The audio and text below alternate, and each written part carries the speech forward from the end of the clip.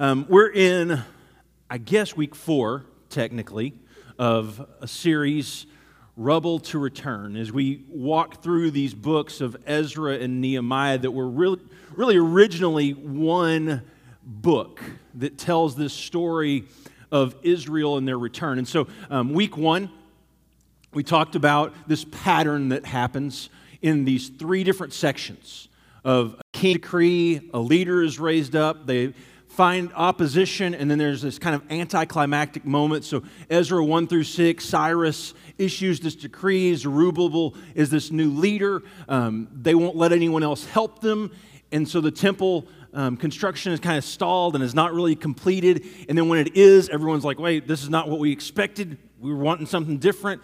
And so that was kind of the first section. Then 7 through 10 is another section. It was everyone's favorite section in the whole Bible, right? Okay? So you have Artaxerxes, and then Ezra is this leader who is raised up, and they have a problem that everyone's intermarried. And so the solution is, all right, everyone get divorced. And then the book ends. And someone was, I just heard this through the grapevine, someone was saying, why did Gary leave us hanging? That was a decision from corporate. I had nothing to do with that decision. That's just how it ends. It ends with this mass divorce, maybe. It doesn't even really say, did everyone do this or not? And then Nehemiah 1 through 7 that we're going to talk about today, I'm just going to kind of give you a little breakdown of what happens really quickly. Artaxerxes is the king still. Nehemiah is this leader that's going to be raised up. They have these neighbors who aren't real happy about this building project that they're in. And then we're going to find out that maybe the people aren't as committed as we thought they were in the first place. So this leader that's raised up by God is a guy named Nehemiah. And Nehemiah is one of these books where we look at and say, man, Nehemiah is this great, great leader. And typically we'll talk about this book when we're kind of starting a building campaign because Nehemiah, man, he had it all together. So we're going to kind of look at Nehemiah over the next couple of weeks. Just see how together he really was with it. So Nehemiah in Hebrew is Nahim Yah, and Yah is an abbreviation for Yahweh. Nahim is the Hebrew word for comfort. So Isaiah 40, we just looked at a few minutes ago. Nahim, Nahim, my people, says your God. And so that's that word that comes out. God is comfort. It's what his name means. Right? God is comfort. Nahim Yah. And so we're going to kind of look, and I'm going to read a little bit more than I typically do instead of just telling the story, because I want you to kind of get a picture of what's happening and what the author is really doing with this. So Nehemiah 1, starting in verse 2. Hananiah, one of my brothers, came from Judah with some other men, and I questioned them about the Jewish remnant that had survived the exile, and also about Jerusalem. They said to me, those who survived the exile are back in the province, are in great trouble and disgrace. The wall of Jerusalem is broken down, its gates have been burned with fire. When I heard these things, I sat down and wept. For some days I mourned and fasted and prayed before the God of heaven. So Nehemiah gets this news that Jerusalem is in rubble, that it's still a big problem. Even though there's this remnant that's been going back, there are still these people, and they're searching for this rebuilding and renewing themselves as the people of God. And so that's what they're longing for. And Nehemiah hears, hey, that people have returned, and there are some people who are still there, but their life is not good. They're in disgrace. They're not happy. This is not the way God imagined this, or not the way they imagined this return would look. And so Nehemiah's response is to mourn and weep and pray for Jerusalem and for the people of God. So, verse 5. Then I said, Lord, the God of heaven, the great and awesome God, who keeps his covenant of love with those who have loved him and keep his commandments. Let your ears be attentive and your eyes be opened to hear the prayer your servant is praying before you day and night. For your servants, the people of Israel, I confess the sins we Israelites, including myself and my father's family, have committed against you. We have acted very wickedly towards you. We have not obeyed the commands, decrees, and laws you gave your servant Moses. Remember the instructions you gave your servant Moses, saying, if you are unfaithful, I will scatter you among the nations. But if you return to me and obey my commands, then even if your exiled people are at the farthest horizon, I will gather them from there and bring them to the place I have chosen as a dwelling for my name. They are your people, they are your servants, your people, whom you redeemed by your great strength and your mighty hand.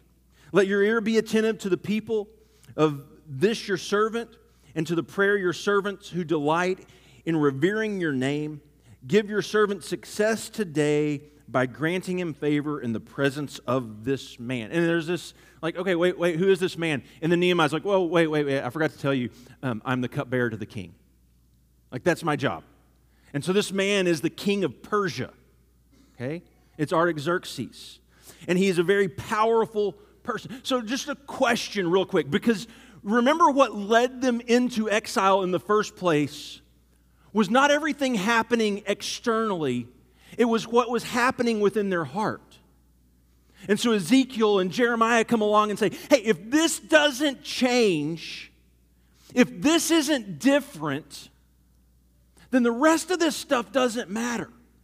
And the rest of the time, you're going to continue to find yourselves hurting and lost and searching and begging for me to come and save you. If the heart doesn't change, you're still going to have a problem. And so that's what, you look at Nehemiah and you ask that question, how's his heart? Like, I mean, it seems really good, right? I mean, he hears news and he's weeping and mourning and praying. And then he offers this prayer and he says, hey, God, I want you to remember what you told us. You said if we didn't obey that you were going to let us be scattered. But if we will return to you, no matter how far you have gone, I will welcome you and embrace you as you come home. And so these people have been scattered throughout the world and scattered into Babylon and what's now Persia, and they're waiting. And you see in Nehemiah this incredible heart of repentance. Like, God, I'm sorry, not just for my sins, but the sins of my father, the sins of my people. Nehemiah, it just seems like has this heart that Jeremiah and Ezekiel have been talking about. Right? This is what the people need for restoration. This needs to happen first. So chapter 2. In the month of Nicaea, the 20th year of Artaxerxes, when wine was brought for him, I took the wine and gave it to the king. I had not been sad in his presence before, so the king asked me, why does your face look so sad when you are not ill? This can be nothing but sadness of heart. I was very much afraid because I said to the king, may the king live forever. Why should my face not look sad when the city where my ancestors are buried lies in ruins and its gates have been destroyed by fire? The king said to me, what is it you want? And then I prayed to the God of heaven, and I answered the king, if it pleases the king, and if your servant has found favor in his sight, let him send me to the city of Judah, where my ancestors are buried, so that I can rebuild it. And then the king, with the queen sitting beside him, asked, how long will your journey take? And when will you get back? And it pleased the king to send me. So I set a time. And then he asked him for some letters to help him and give him safety. He asked him for some resources. And the king basically grants him all these requests. So I want you to think just for a moment. Is this what divine providence looks like? Because I want you to think about this story for just a second, step back from it for just a second. There are thousands of people who have been exiled and have left Jerusalem. They're all over now what is Persia. And it just so happens that this one exile still has a connection to Jerusalem. And just so happens that he travels and he tells him, and when he does hear this news, he is incredibly sad because of it, and he mourns and he weeps over it. And then it just so happens that this one person is actually a cupbearer for the king and has an audience with him on a regular basis. And for some reason, on this particular day, the king notices that he's having a bad day, that things don't look good. And he actually asks him, "What's wrong?" He cares enough about this servant to ask him what's wrong.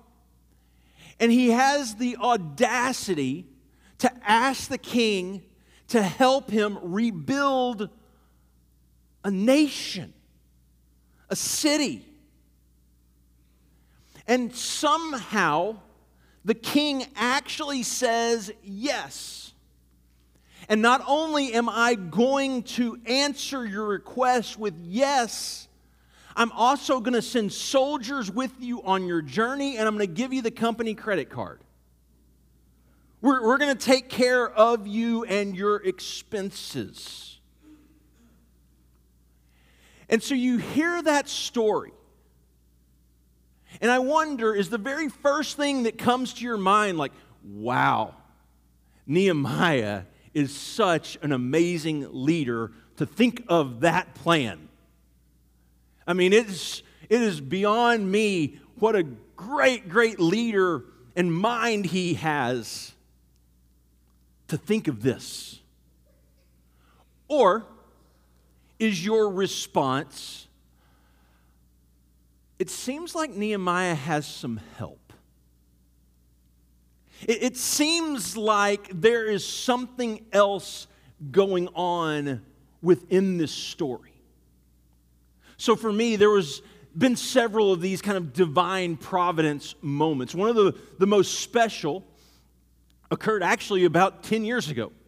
I had just lost, or not lost, wasn't chosen for a job that I thought I really, really wanted. And a few days, I guess, after, this guy named Jared Schultz calls me and says, "Hey, we want you to look at Tyler, Texas, and Shiloh Road." And I thought, I don't know where Tyler is, really. Never been there. I guess I had for baseball a couple times, but I didn't know anything about it. And so this process goes, and I'm kind of dejected because I didn't get a job. And Jared calls back a few weeks later and goes, "Hey, you're still in this process. Would you like to come interview?" And so I decided that we're going to do that. And I had gone to a conference the week before I was coming here to interview. And I was talking, I ran into a friend of mine named Doug Page. He's actually the Litton's son-in-law. Ran into him at a conference. And so we were talking, and he goes, "Hey, what's going on with you?" And I said, "Hey, well, I'm kind of looking at a transition out of youth ministry and going into preaching." And he asked how it was going. I said, "Well, I'm really going forward with this church in Tyler, Texas." And he said, "Tyler, really? What church?" And I said, "Well, Shiloh Road." He goes, "My father-in-law is one of the elders there. And right behind me is another one of their elders named Mike Warner." And just by circumstance, Mike was at this conference that I was at. And so we started talking a little bit. He goes, "Well, this is kind of like divine providence.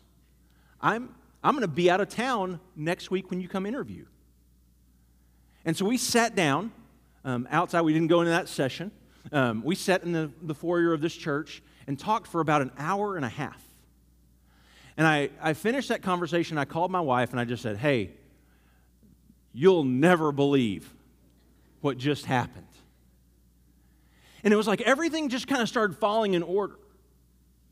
It was like God was saying, hey, just so you know, I've got this. And you might have been really dejected by where you didn't get a job, but I want you to know I have something for you, and this is where I want you to be. And the thing is I have felt that almost every day since. Like, this is where God wants me, and I'm doing what He wants me to do. And I just wonder, isn't it amazing how God can orchestrate, align people, places, resources to bring Nahim to His people? He's going to use a leader who has been exiled to bring Nahim comfort to His people. Like, is this divine providence? Is this God at work? But here's the bigger question. Just because everything lines up, just because everything runs smoothly, does that mean that's God's plan? Does that mean it's God's will? Well, the doors are just opening. And we talk about it like this, right? The doors are just opening and everything's falling into place. Man, this is God's will. And my question is, what if it's not? Because what Nehemiah has decided to do is come back to this city and build walls. And the prophet Zechariah talks about this city of God, and he talks about it as a city without walls. He talks about it as a city where all these nations are coming together under the rule and the reign of the Lord God. And so there's the question, like, okay, if everything is just falling in place, is that God's will? And I think when it's going well and things are moving smoothly, it's kind of easy to say that. But the big question is about what about when they aren't going well? What about when things aren't falling into place? Is God in that? Is He in those moments? And so we're kind of looking now, right, because of the pattern. We had this leader that's been raised up. Now we're kind of looking at opposition. And so here in chapter 2, you find the first of 7 reports of opposition. They're facing this opposition. So verse 10, when Sanballat the Horonite and Tobiah the Ammonite official heard about this, they were very much disturbed that someone had come to promote the welfare of the Israelites. And so then there's these 7 different times where these men come and bring opposition. All right? It basically is like, we're going to make your life miserable, Nehemiah. And Nehemiah faces it head on. He's like, hey, we're going to grab a hammer and we're going to grab a sword and we're going to stand there and we're going to build this wall. We're going to make sure it happens. And so he, as a good leader, I think, faces that head on and goes on, and this project is really completed. But again, it brings up that question, because now Nehemiah is bumping into opposition. Things aren't falling into place as easy. Is it still God's will? Is this what God wants from us? Just because things aren't flowing smoothly and the doors aren't opening, is this what God wants us to do? Is this what the next step looks like? And my thought was there's several different ways that we discern. Okay? One is through prayer, which Nehemiah clearly does a lot, is we pray and we ask God, almost like Gideon, to show me this fleece. God, where is this next step? Where are you leading me? What are you guiding me to? Second is the Word. Right? We have this counsel that we have that is something that's tangible, that we can hold on to, that we can see. Right? King David's running from Saul, and he finds him hiding in a cave, and he has this chance to kill Saul and basically become king. And David says, no, I cannot do that. Right? And his men are sitting there like, this is the day that God promised where he would deliver your enemy. This is your opportunity. Kill him, then you're king. And David says, no, I can't do that. That goes against God's word. And then the third way I think we discern is through community. Having other people that we walk with in faith that can give us counsel, that we can talk with, that have some wisdom, who have the ability to step back and see things differently than we do in our own life. And I think those are the three things that are so important when we talk about God's will. But more importantly, when you think about the will of God, think about presence over place. Because so many times our question is, God, is this where you want me? Is this where you're leading me? But I think the bigger question is, what does God's presence in your life look like? How is it flowing out? Because whether you're in a foreign land or the promised land, God's will does not change. You are called to live as the people of God. And so you go on, and Nehemiah, they finish the wall. They give this report of the exiles, and you think, man, this is what we've been looking for, right? The city is being rebuilt and restored, and the people are coming back. And you kind of do this check of like, how's Nehemiah's heart? It's amazing. Right? He's a leader. He's trusting God. Everything is going like it should.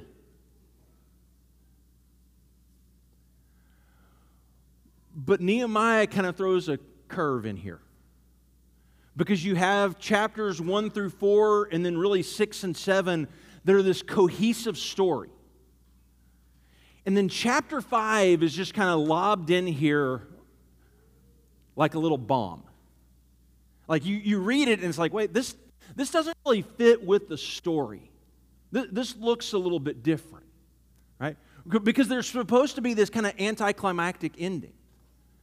And so they get here, they're facing this opposition, and they go on and they rebuild the wall, and everything looks like it's going good.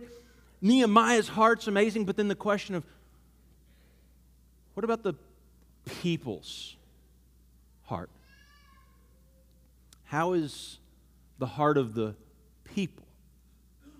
Is it like Nehemiah's? And so chapter 5, verse 1. Now the men and their wives raised a great outcry against their fellow Jews. Some were saying, we, our sons and daughters, are numerous, and in order for us to eat and stay alive, we must get grain.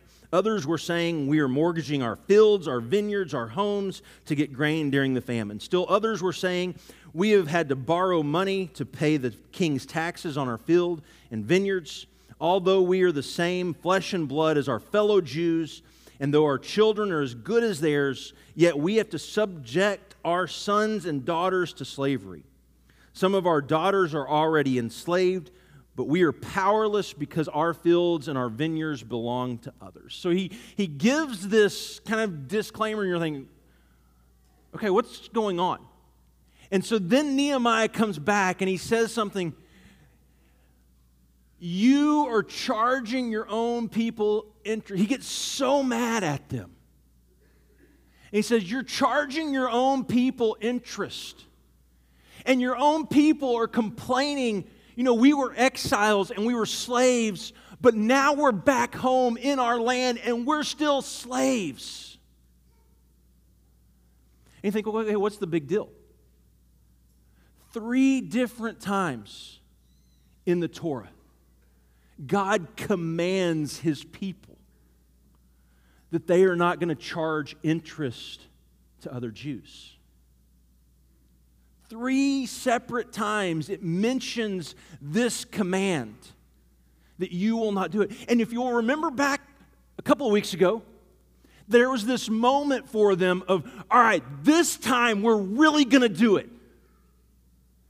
This time we're going to be obedient and we're going to follow the law. Let's go. Everyone get divorced.